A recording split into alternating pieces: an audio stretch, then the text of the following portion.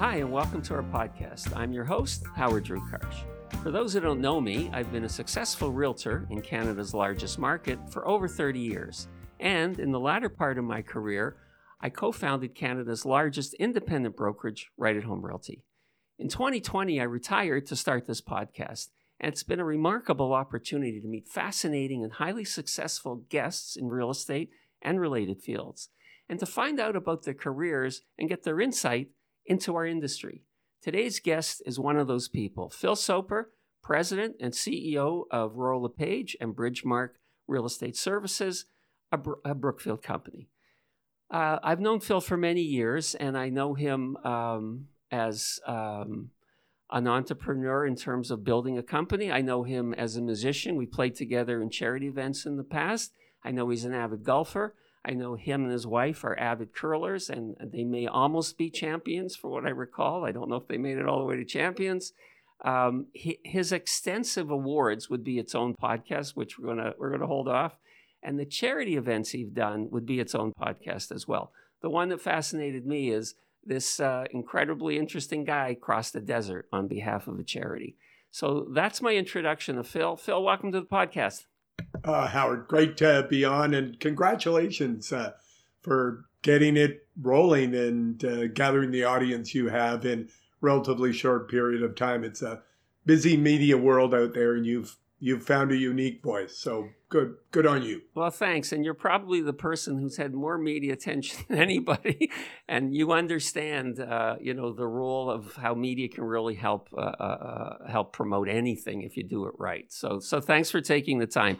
I know you, and I know the responsibilities. We're going to try to keep it to half an hour. Okay. Okay.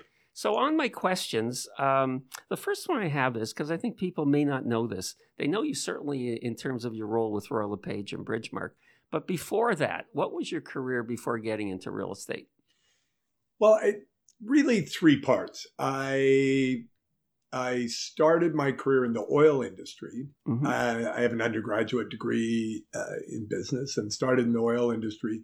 But I always wanted to work in IT and information technology. Mm-hmm. So I completed computer science and started as a systems engineer with IBM back in the mid-'80s. And I worked for IBM in lots of different roles through the 90s in Canada, the United States. I had a stint in Europe. It was a great time. The 90s were fascinating because it was, I know you recall the dot-com era. It was really when we introduced the internet to the world of business. Before it had just been an academic construct, but it changed everything, and had a great time. But around 2000, found myself a single parent of a couple of very young kids, 1-year-old and a 4-year-old. And IBM wanted to ship me back to New York, and I didn't want to leave. So an old friend from undergrad days phoned me up and said, "Hey, the CEO of Royal LePage is looking for someone to run their relocation company," which was a big deal back in the early 2000s. And I took the meeting, and a few months later, I left IT and joined the wonderful world of real estate. From there, it was kind of a whirlwind, a bit of change. 18 months later, that fellow's name was Simon Dean, one of my great mentors, retired, and I got the nod to run the whole show. So been in real estate a long time now, but I got there through a different path than a lot of people. It's interesting. My own background does cross through Royal LePage as well. My former partner, or my late partner, Arthur Bartram, and I were both at the Johnston and Daniel office. He was the general manager of that office. And I did know Simon Dean as well in those days. So, in this business, the longer you're in it, the more you don't have a lot of people who have those memories. People don't last as you and I have. But yeah, that's true. It was we're sticky. Yes, we've stuck well. We refuse to go away, Howard. And the other thing is, we've both seen, I think, to bring to the discussion technology. prior to the internet, there hadn't been, I started in real estate in the mid 80s. And if you wanted to learn about real estate and houses, you had to go to the office, you had to look at the printed listings, everything was type up offers. So you and I have also gone through technology changes, which haven't stopped, to where the business is nowhere. In fact, when I started, most of the people in the office were older people. As you know, now most of the people in the business are younger people. I mean, it's really quite a different business. And it's, I would say it's been the most exciting time to be in real estate. Very, very exciting time. And it's a people business. Right.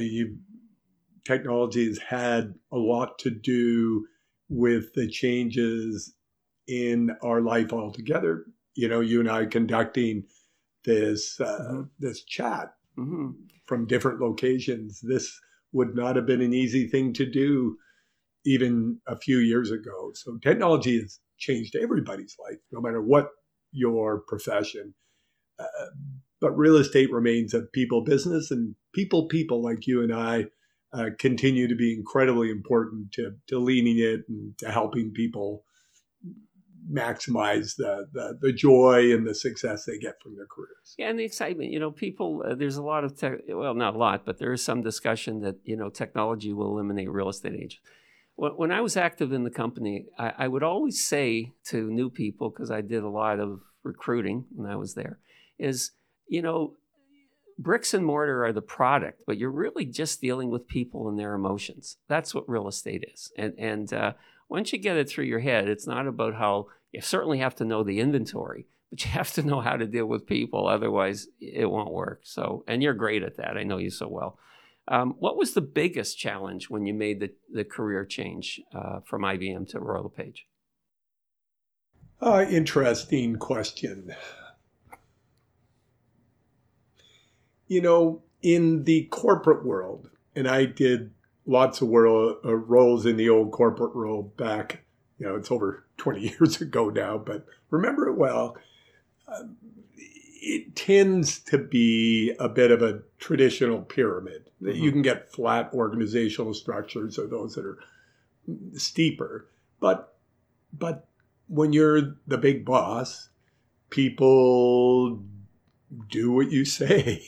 You still have to have everybody on board to ensure you have retention, and organizations with collaborative leadership work effectively. But real estate really is an inverted pyramid with the frontline practitioners at the top, not even our team leaders. The actual frontline practitioners run the show. Team leaders are beholden to the team members.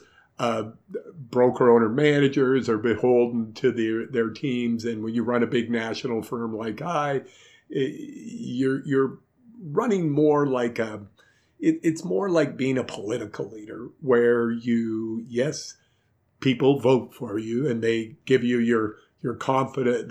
They have confidence in you, or they elect you in the real estate world by staying, by retention, by attraction, by joining your firm. But you are a servant leader. You realize your job is to enable them, and in many ways to give them the tools and means to be successful, and then stand back and get out of your way. So in the corporate world, it can be more command and control. I say you must do this, and everybody falls into line. In the real estate world, it is, I have a great idea. Let me explain it to you, and please give it your consideration. And if you're successful, they fall into line. So it's influence and cajoling versus command and control. That would be the biggest difference. And I've spent over 30 years in the business. And I think if you were to walk into a room and say, this is the way it is you're going to walk into a branch office. And I remember Gino used to come to the office when I was at the J&D office. And if he was to come in the office and say, okay, this is the way it's going to be, and everyone has to agree, all those people would be at another brokerage.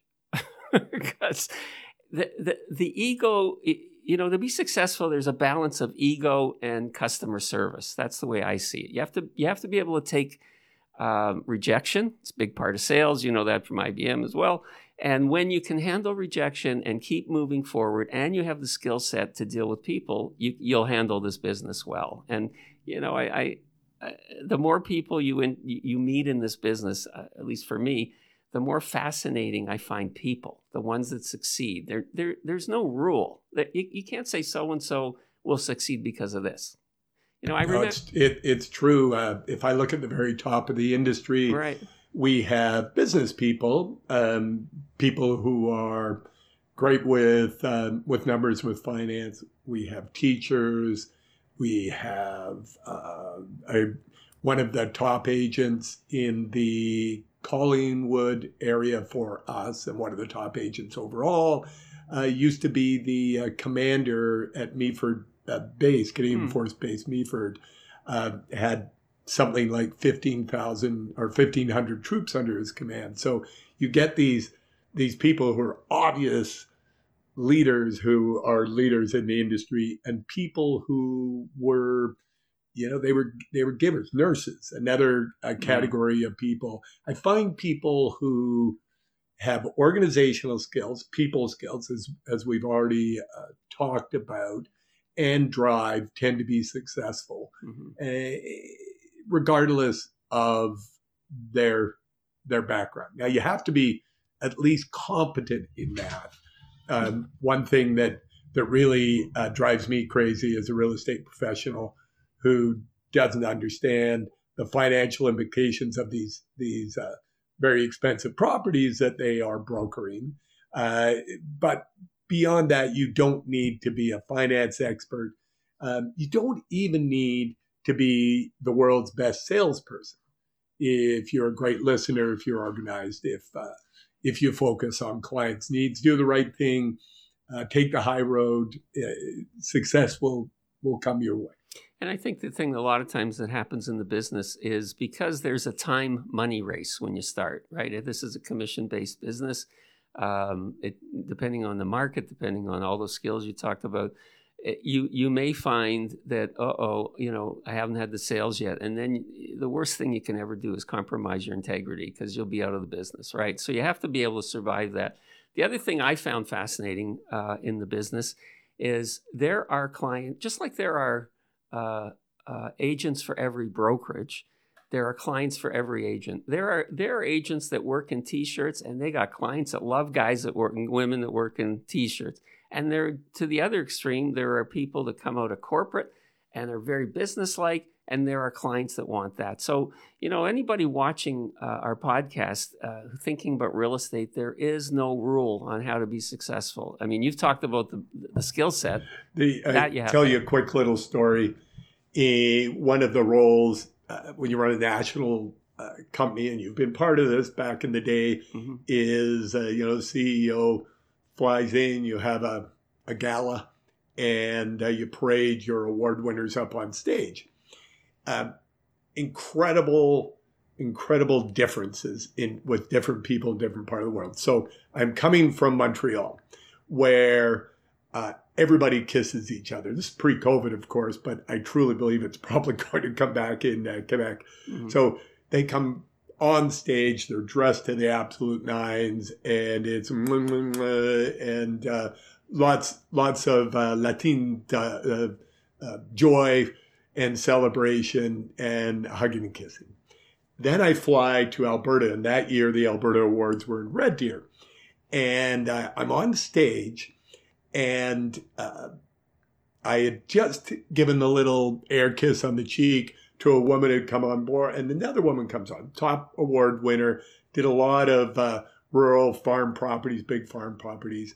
And she looked a little stern, and I'm 6 feet tall. She was about 6 feet tall. And she walks up, and I lean in, and she gives me a straight arm. Boom, hits me right in the middle of her chest. Like she didn't want me to come any closer. And I stuck out my hand, like I said, handshake, and she goes, "I'm good." So we spin to the photographer and the crowd, and we're standing like American Gothic there. Yeah.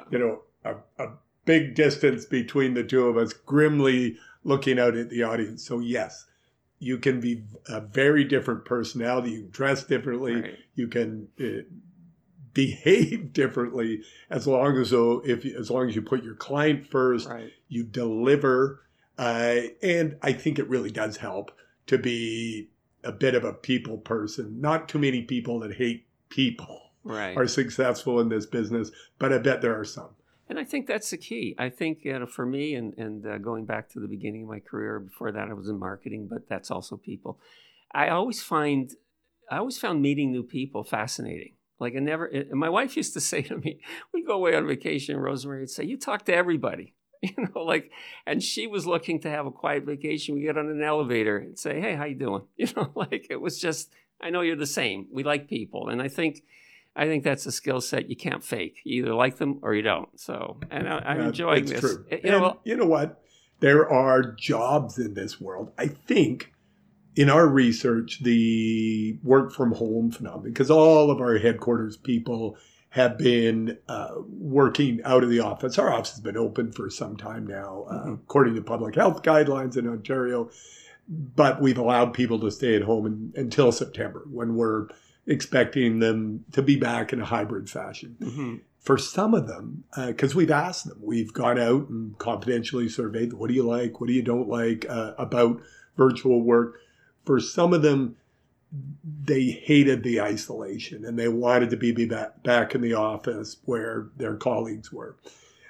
For others, it was just a godsend. Not only did they get to skip the commute, which for some people is painful, but they got quiet, they got focused time, and it just lifted them up. So I think we have to recognize that in our jobs, and in our real estate teams, our frontline people have to realize when they're hiring people, when they're hiring, for example, administrators, they may do better in a different work environment than, say, their licensed assistants who are frontline client-facing salespeople.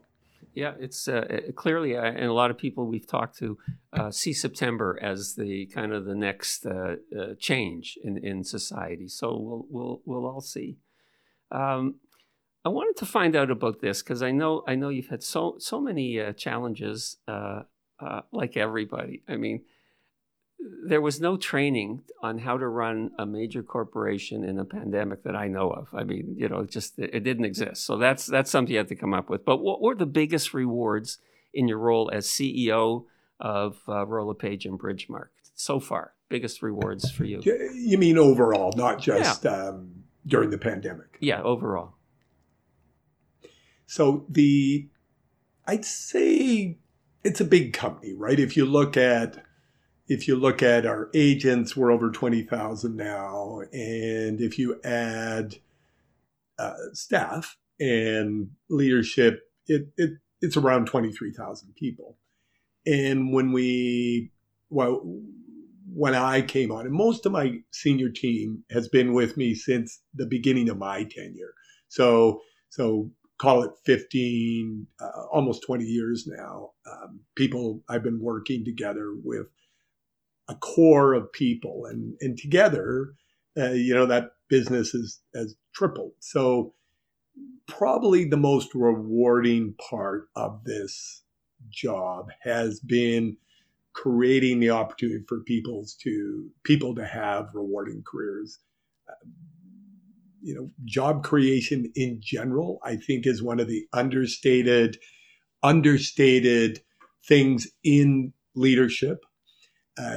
Because if you're creating good work for people, we're not ants, but we have a lot of ant or bee-like characteristics. I think if you don't have fulfilling work in your life, it's hard to be happy. We all know the story of the trust fund child who really doesn't work because they don't have to.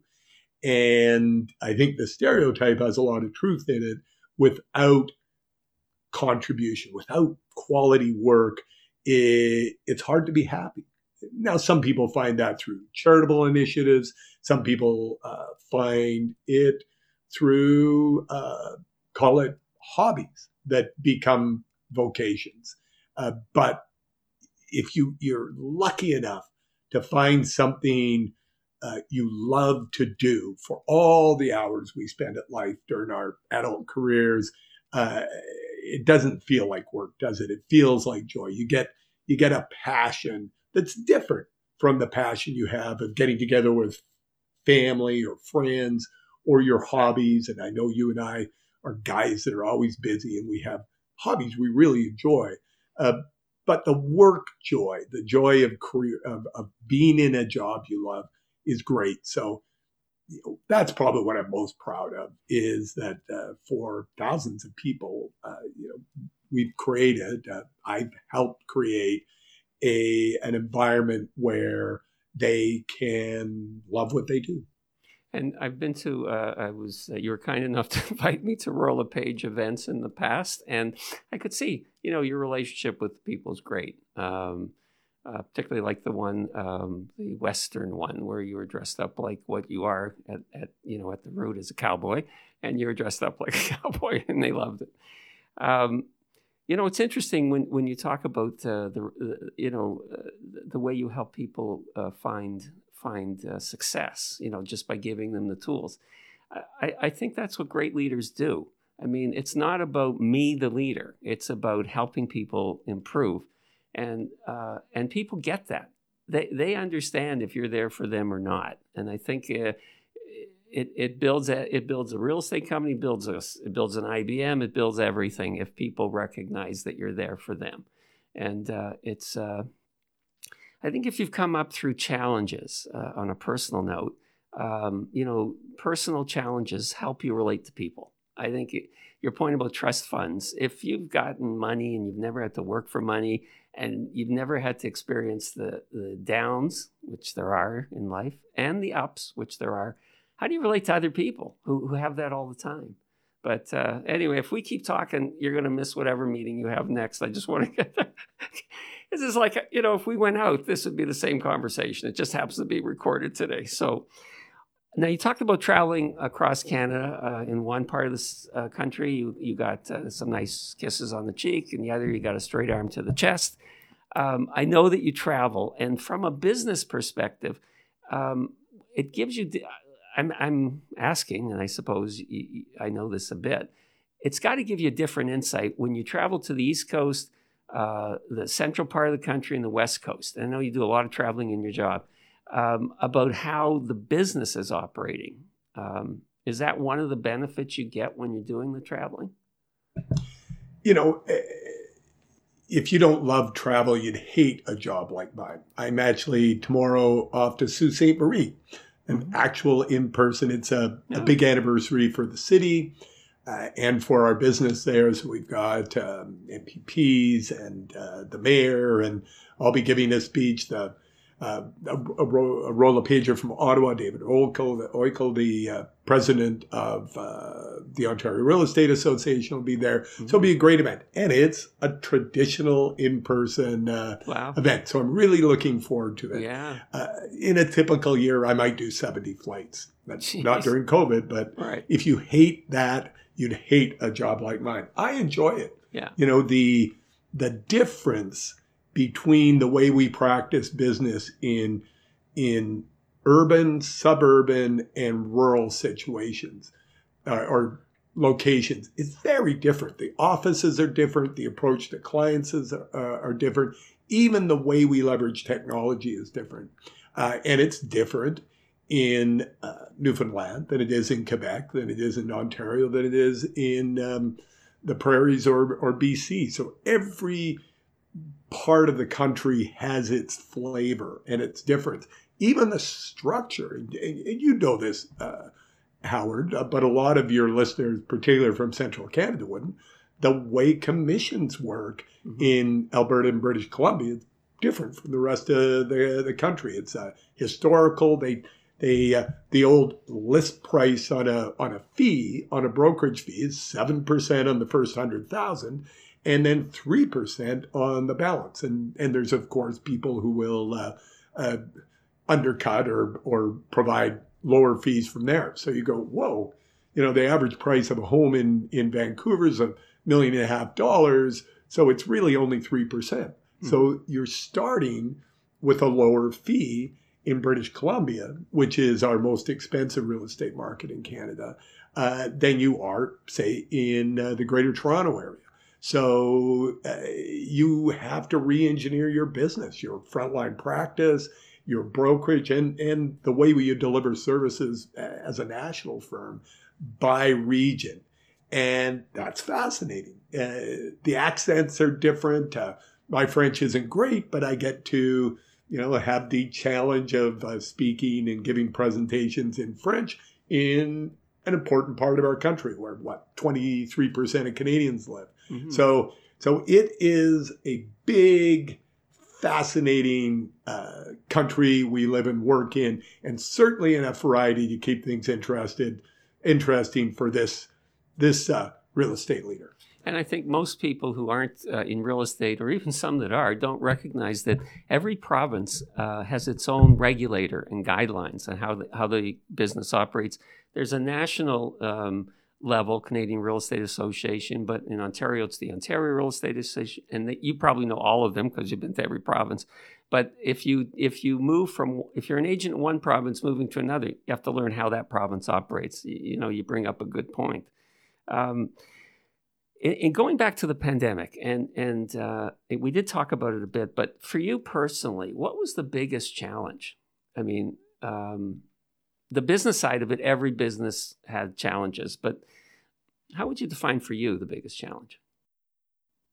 Well, it changed as the pandemic progressed.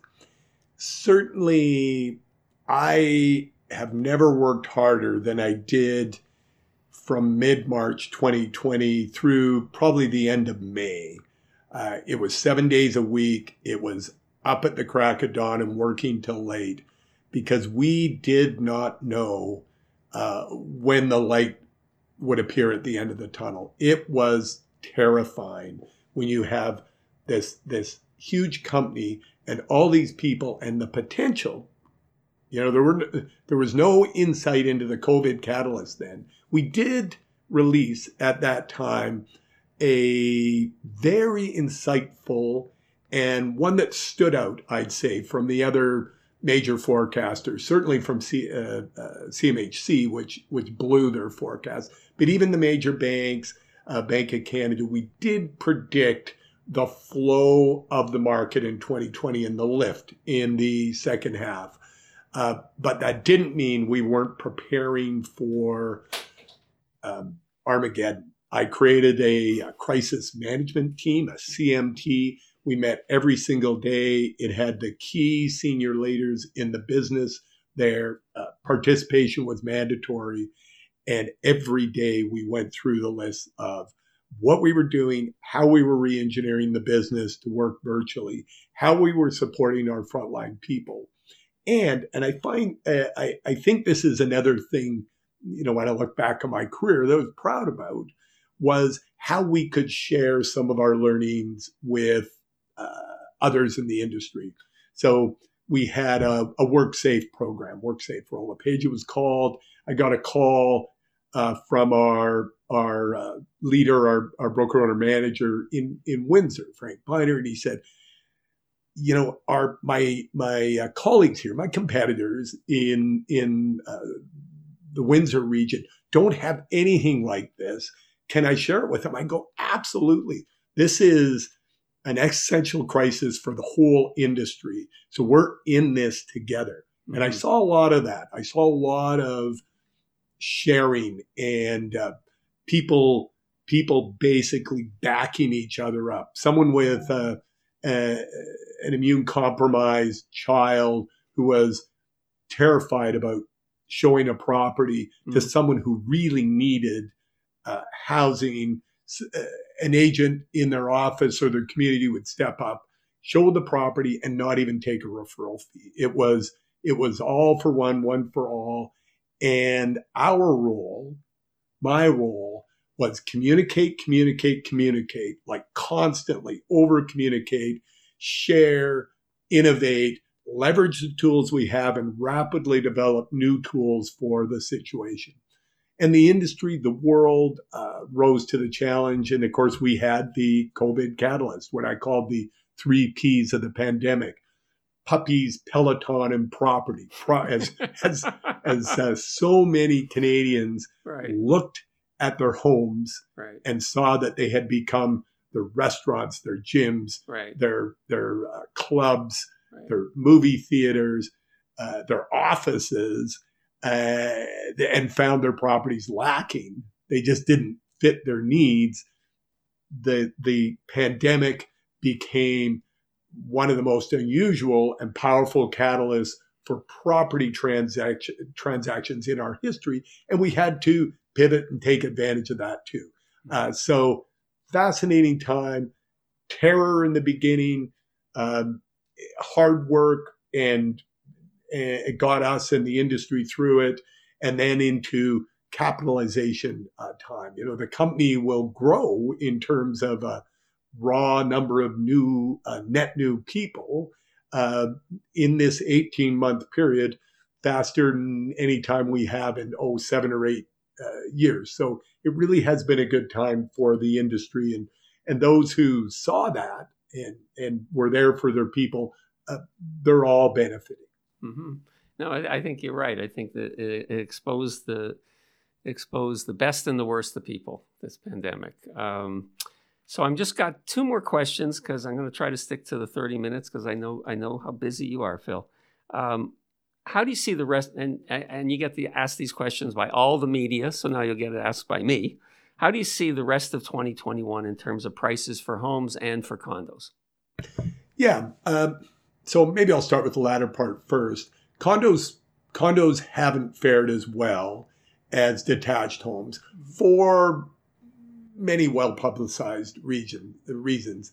People felt they needed more space and they could work from home, and so they went farther afield. What doesn't get reported on often is that there was already pre-pandemic a mega trend, or maybe 2 mega trends underway that we're seeing that kind of migration from dense urban cores where people were thrilled to live in sexy condominiums in exciting cities, to suburban and exurban, as we call it, Roll LePage, those centers outside of comfortable commuting distance to our big cities.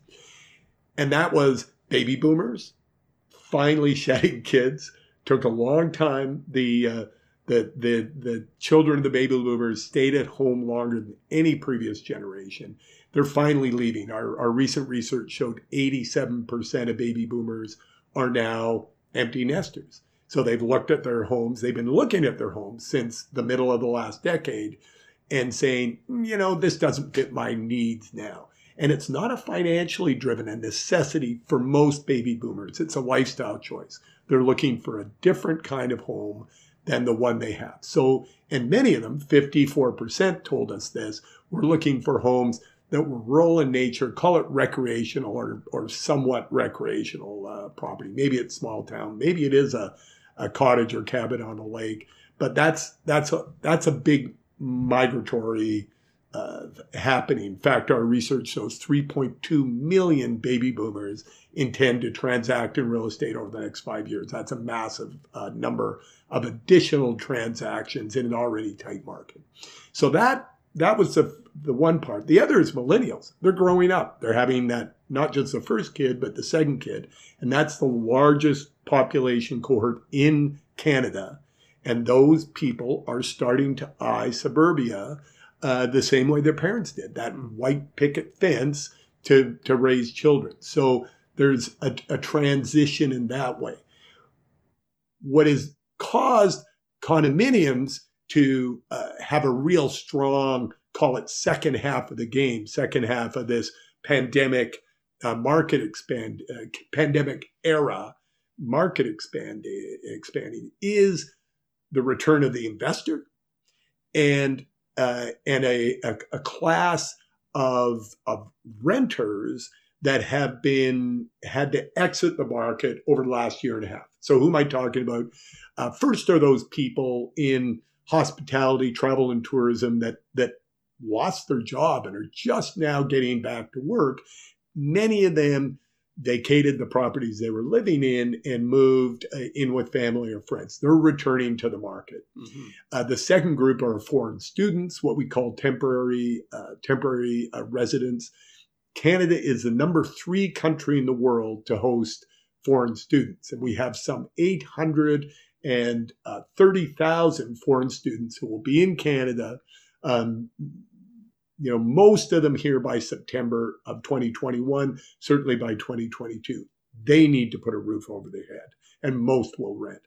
And then the final group are new Canadians, immigrants. We know from our research that in the first 3 years in Canada, the vast majority rent, and their favorite form of rental is the condominium, again, a source of income for entrepreneurial investors.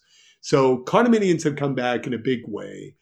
Altogether, what we're having is 2020 saw a rise in young people buying because interest rates made things cheaper, and homes did get cheaper for a period mid-year last year, spring and through mid-year. So we had a wave of young people, call it 25 to 35. Some of them got priced out as the market went through. Existing homeowners felt comfortable as vaccination rates rose, and they started mixing in society again and started trading their homes, and that kept the wave of transactions going through the first half of 2021. And it's the new Canadians, the people returning to work, for temporary Canadians, that are going to push much of the final phase of this expansion. So first half of the year, we were looking at close to 30% price appreciation.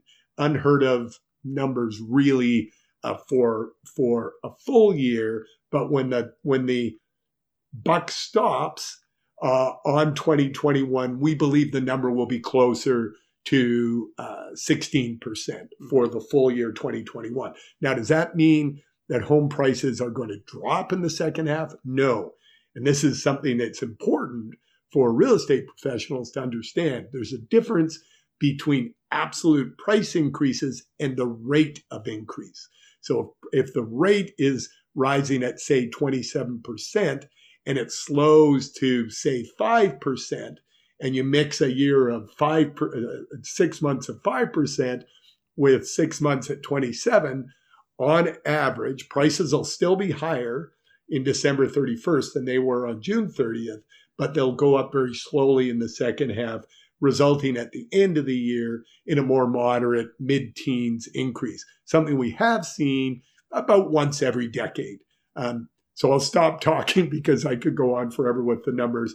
The bottom line is the pace of price increases is slowing. We believe the expansion will continue right through the spring of 2022.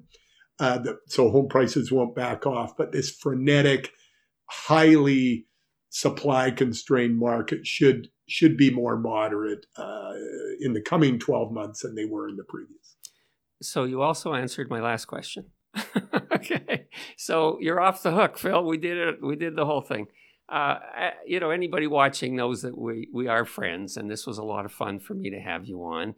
I hope we can do this again in the future. I know you're enjoying your golf. I know you're going to be enjoying getting outside. I know that you travel to visit kids now. They're all over the country. So I just want to wish you well, stay healthy, and we'll get together personally as soon as we can. Howard, thank you for having me on, and good luck with this. It's an excellent venture, and I think you're very good at it. Thank you so much, Phil.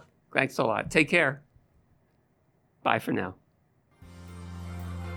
We'd like to thank Phil Soper, and we'd like to thank you for joining us today. And if you enjoyed our podcast, please like, comment, and subscribe on your favorite podcast network or on our YouTube channel. And to get in touch with us, you can reach us 2 ways. One is by email, info@rewithhd.com, or on our website, rewithhd.com. Thank you for joining us, and we'll see you next time.